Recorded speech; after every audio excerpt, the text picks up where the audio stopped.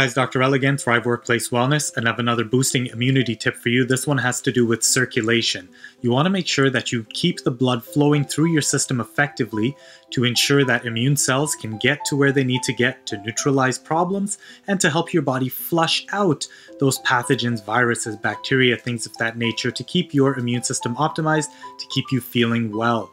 So try to maintain daily activity. Try to be up and on your feet for at least 2.5 hours per day. That means getting up regularly to go to the bathroom, to get water, to do a lap around the office. It means engaging in moderate intensity activity at least 3 times per week for at least 20 minutes. Keep these practices, especially as the weather gets colder, and your immune system will be on point and you'll have a better ability to stay well. All right, let me know if you guys have any questions.